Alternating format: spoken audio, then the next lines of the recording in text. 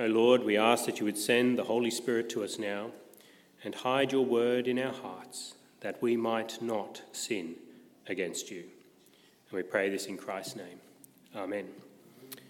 Well, this morning we stop our series in Philippians and take a break for a Christmas message in conjunction with our Christmas lunch, and I do hope that you'll remain afterwards and enjoy the fellowship as we share a meal together.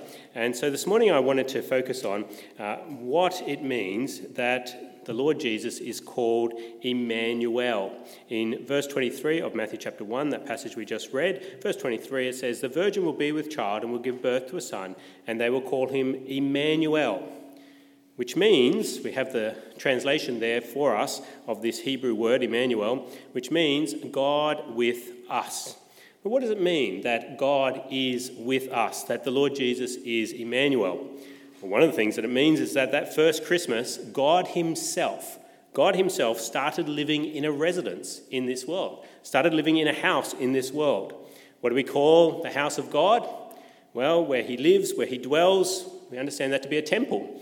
Of course, the pagans had their temples for their gods, where their gods would dwell, the statues, but the Lord himself dwelt in the temple in the Old Testament, this temple that Solomon built. He came with the cloud of his presence and dwelt there in that temple. But here we understand that the Lord Jesus is God incarnate, God taken on human flesh. And so his body, the Lord Jesus' body, is a temple for the Lord himself. Now, does Jesus ever refer to his body as a temple? Well, yes. In John chapter 2, verse 21, it says that the temple he had spoken of was his body. He was speaking about a temple in John chapter 2, and the author of the gospel, John, he says that the temple that the Lord Jesus had spoken of in that context was his body. Now, why would God reside in a human body? Well, it's a far better temple, realistically, than any that man could build. And we see this again and again in the Old Testament, that God is too great to dwell in a house that man could build. Even Stephen, he preaches in Acts chapter 7, and he says in verse 48, "The Most High does not live in houses made by men. As the prophet says, 'Heaven is my throne and the earth is my footstool.' What kind of house will you build for me, says the Lord? Or where will my resting place be? Has not my hand made all these things?" Can any of us consider what it would mean to build a house for the God who made all things, who dwells in heaven, and the earth is his footstool? How could we then construct some sort of house in his footstool for him to dwell in? It's audacious. And we see again and again in the Old Testament that it is spoken of, that the God of all things is too mighty to dwell in a house built by humans. So what did God do? Well, he made a better temple. He made a human body for the Son of God to dwell in as his residence. Hebrews 10 verse 5 says, "When Christ came into the world, he said, 'Sacrifice and offering you did not desire, but a body you prepared for me.'" A body you prepared for me. God prepared this body for the Son of God to come and dwell in this world. But why would God take up residence in this world at all? And why would he take up residence in a human body? If that's the best temple for the Lord, is a human body, why would he do so? Well, there's many reasons why the Lord took on flesh and dwelt amongst us, why he became Emmanuel, God with us.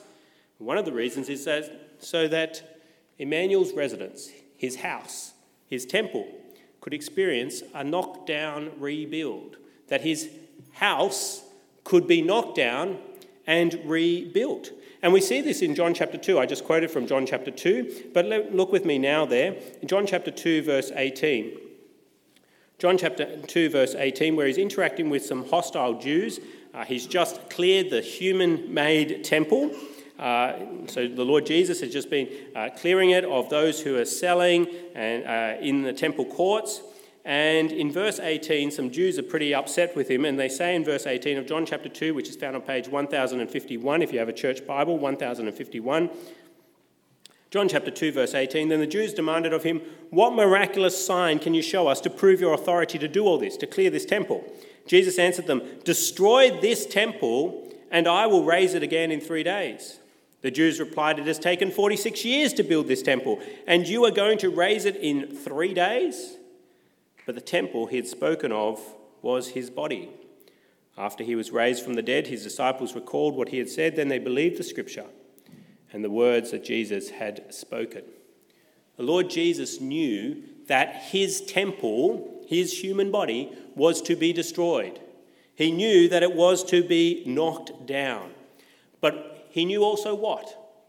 That it would be rebuilt, that it would be raised again. We see this in this text here.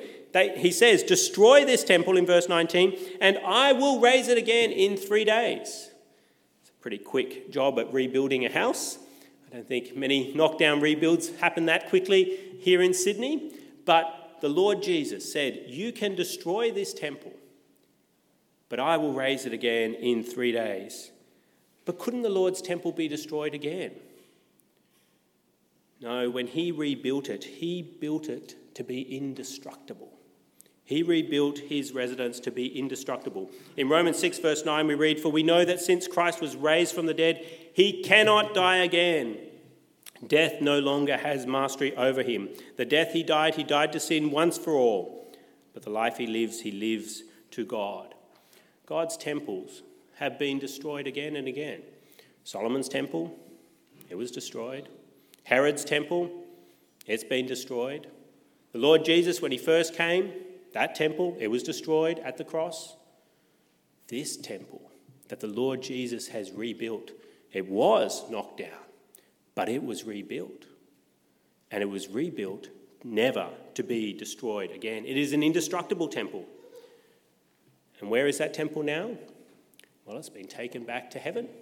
The Lord Jesus ascended and dwells in heaven in that indestructible residence. But does that mean that Jesus is no longer Emmanuel? What does Emmanuel mean? God with us. Now, if he is in heaven, doesn't that mean that he is no longer with us? He was with the human race when he was here on earth, but now he has gone to heaven in that indestructible temple, indestructible residence. So does that mean he is no longer with us? He is no longer Emmanuel? Well, the answer is that yes, he is still Emmanuel. He takes up new residences in this world. What are those residences? What are those houses he takes? Well, all those who trust in God are temples of the Lord Jesus. They're temples of God. He lives in us by the Holy Spirit. We read in 2 Corinthians 6 verse 16, "For we are the temple of the living God. As God has said, I will live with them," live with us, Emmanuel, "and walk among them. And I will be their God, and they will be my people." And 1 Corinthians 3:16 says something similar. "Don't you know that you yourselves," the Apostle Paul is speaking to the church in Corinth, "don't you know that you yourselves are God's temple, and that God's Spirit lives in you? If anyone destroys God's temple, God will destroy him, for God's temple is sacred, and you are that temple." But what is Emmanuel going to do with all these residences in this world? All God's people, they are temples of the living God. What is he going to do with them? Aren't they frail? Why would he want to live within us? Well, he's going to do with us the same thing that happened with the temple that he took on that first Christmas so many years ago. What's that? Knock down, rebuild. Knock down, rebuild. Most of us are going to be destroyed with death. Christian after Christian down through the centuries has decayed in the grave. The temple that Jesus lives in has been destroyed again and again and again. But one day, Emmanuel will rebuild all those temples. He will rebuild all those temples, and they will be indestructible temples. They will have eternal life. We read in Romans 8 verse 11, "And if the spirit of him who raised Jesus from the dead is living in you, he who raised Christ from the dead will also give life to your mortal bodies through his spirit who lives in you." Your mortal bodies will receive eternal life.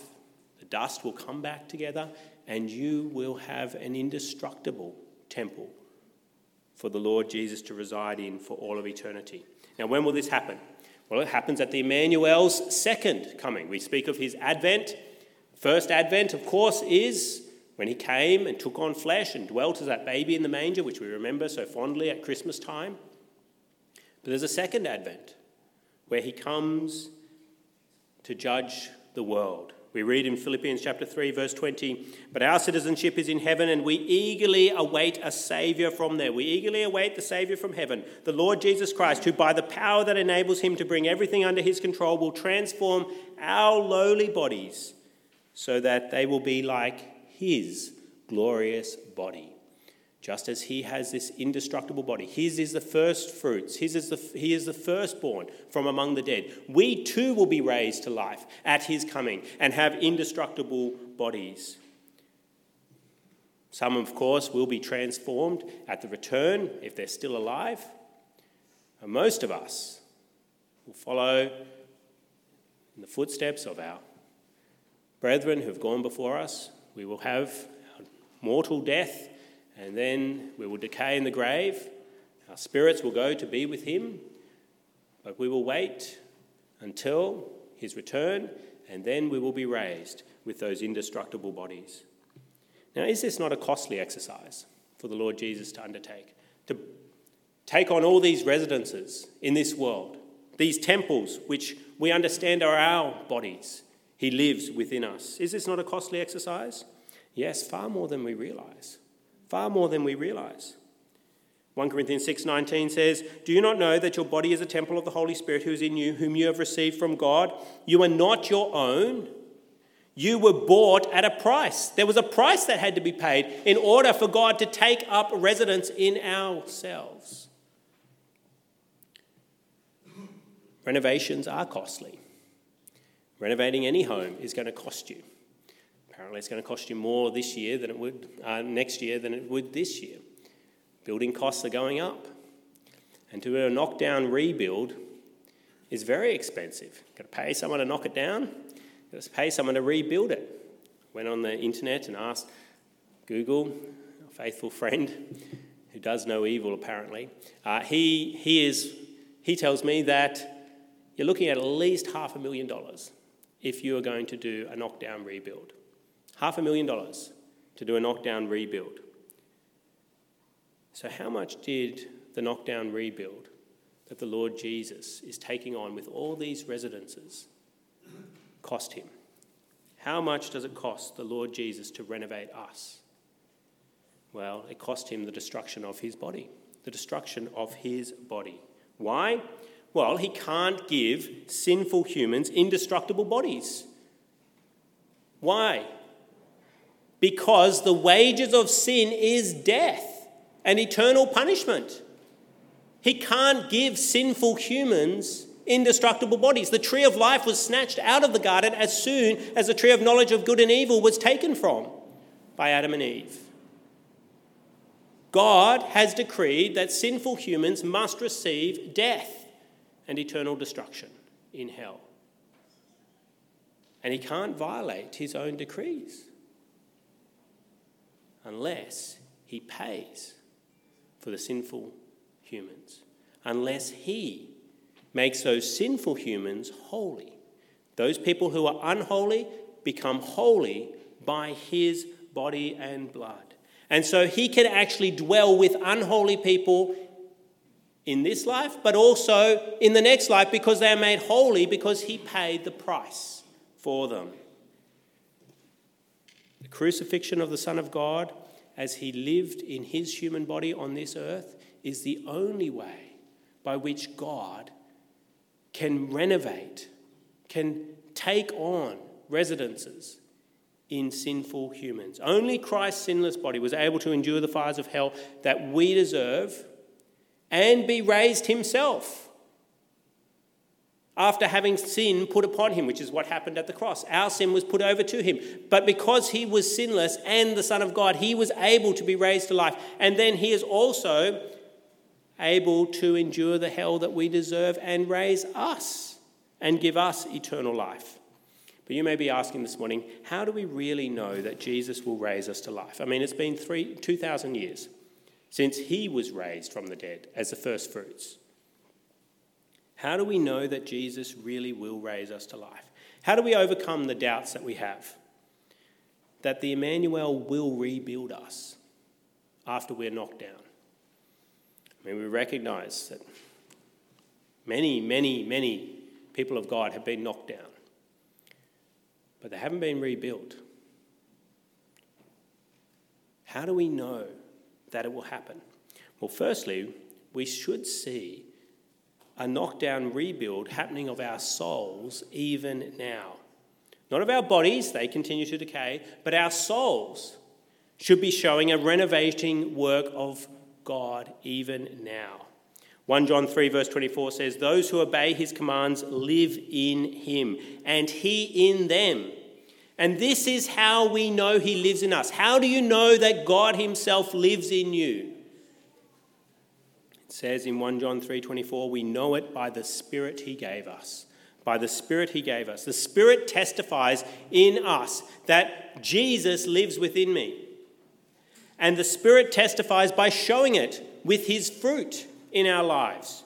Christ is cleansing and renovating his temples in this world even now. The Lord Jesus purchased our bodies to be places that he would dwell and where he gets to choose what happens in those homes. If you go into someone's home and you live there, you've got to abide by the house rules, don't you? Otherwise, you're going to get kicked out of that house pretty quickly. If Jesus is the owner of us, then we should see us living by his rules.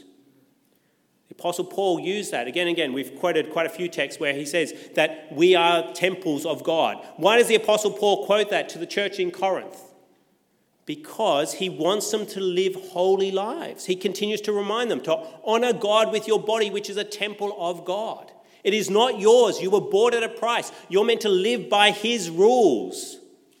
You don't bring an idol into the temple of God. That's what the Israelites got in big trouble for in the Old Testament. They continue to use the temple of God for the worship of false gods. And so they showed that they were not the people of God at all. If we are temples of God, then God should be honoured within those temples. And so if you want to know, are you a child of God? Are you a temple for the Lord? Then you should look for renovations happening within your life. That you're living according to his ways. That you obey his commands because he is dwelling within you. And if you don't see Emmanuel, God with us, renovating you, what does that mean? Well, it means he doesn't live in you. He doesn't live in you. And what does that mean? Well, your body and soul will be knocked down one day and destroyed for eternity in hell. Never to be rebuilt. Never to be rebuilt. The only residences that are rebuilt on Judgment Day are the Lord's ones. The Lord's temples are the ones that will be rebuilt on Judgment Day, never to die again. And so what should you do if you do not see the renovating work of Emmanuel in you now? What should you do? Beg Emmanuel to come and live in you now. Beg him to come and dwell with you, to save you from the fire that is to come to destroy all temples except those that belong to him. All houses that do not belong to God will be burned with fire. There's going to be a great house fire on Judgment Day. The world is going to catch fire. And only those that belong to him will be saved. Beg Emmanuel to come and live in you now, that you give your body and soul to him as a temple for him. Beg him to renovate you now by his Spirit, and to take you one day to be with him in heaven in an indestructible body. That's one way we can know that we are temples of the living God. What's another way that we can overcome our doubts that Jesus will rebuild us one day? As I said, it's been 2,000 years. Doubts creep in. We think, is he ever going to rebuild us?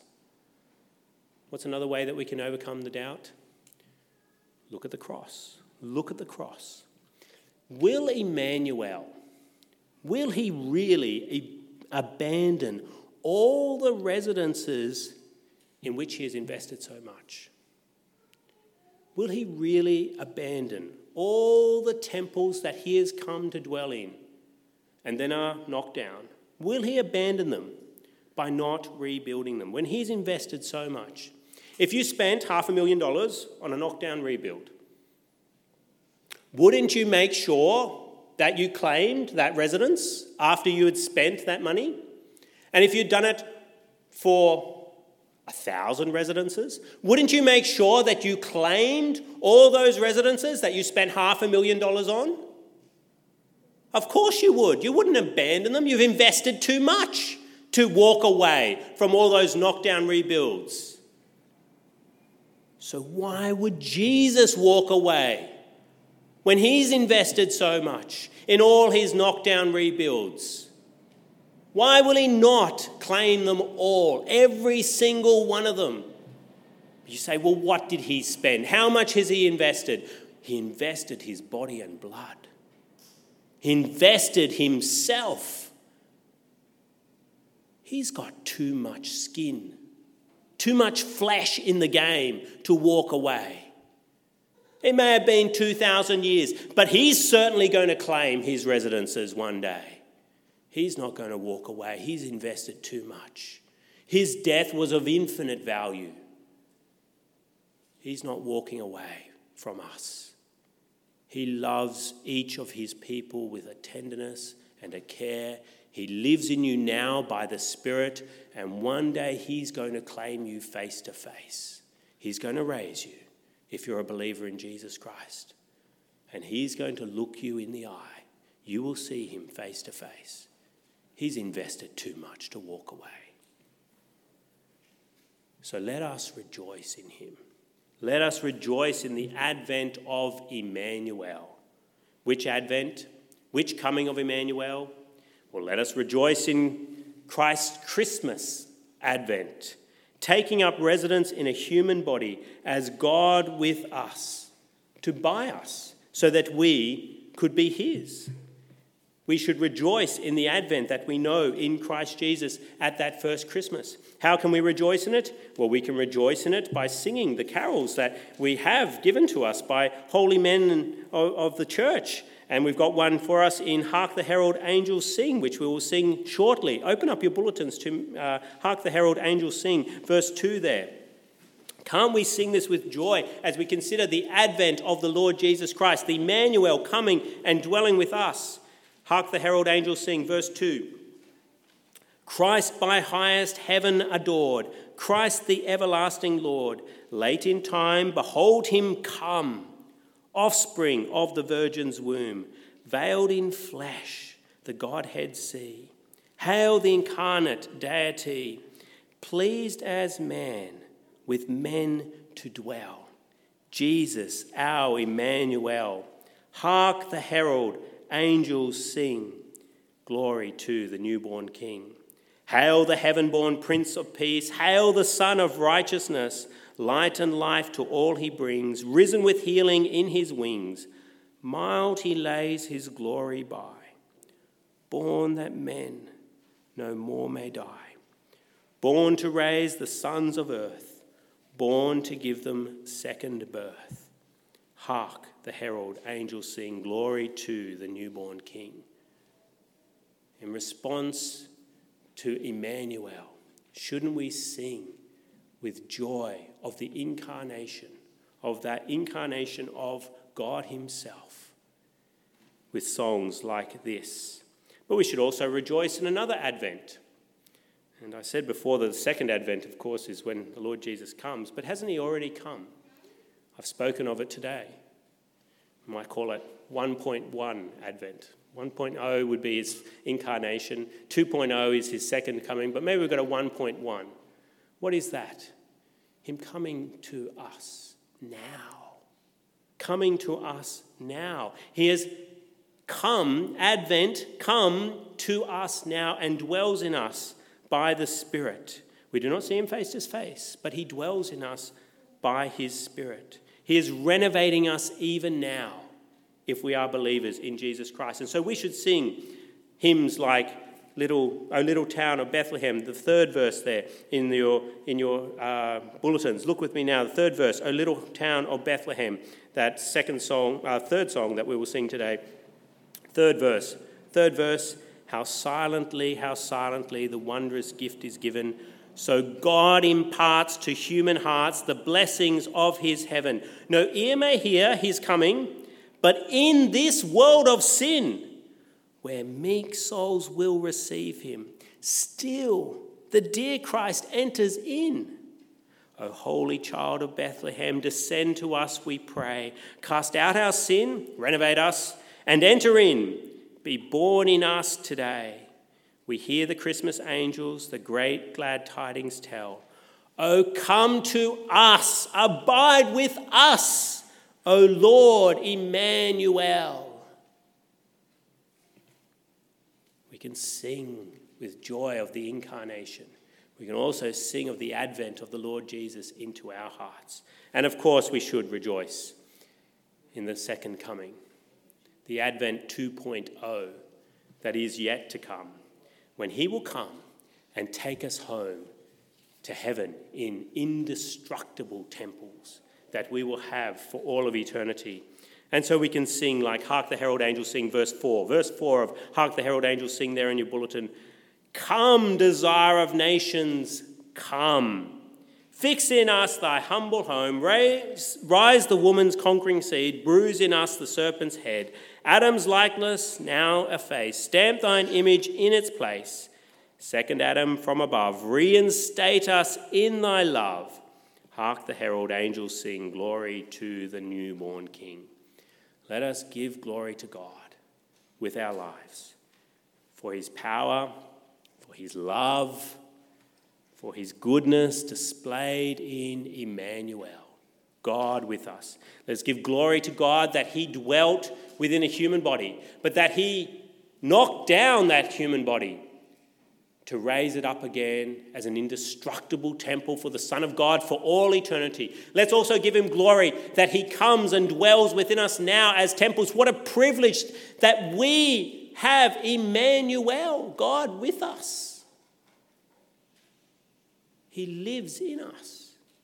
And let us give glory to him that one day he will knock us down, but he also will raise us with indestructible temples for him for the rest of eternity. Let's come to him in prayer. Let's speak to him now.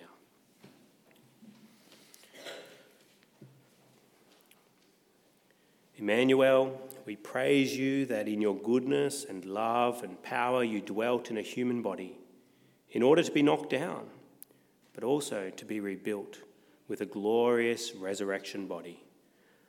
Oh Lord, we confess that we do not deserve such an eternal residence, but we thank you that you died in order that you would live in us as our Emmanuel and one day give us an indestructible body, that one day you will transform our lowly bodies so that they will be like your glorious body.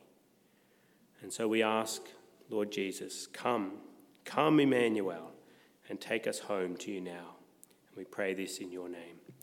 Amen.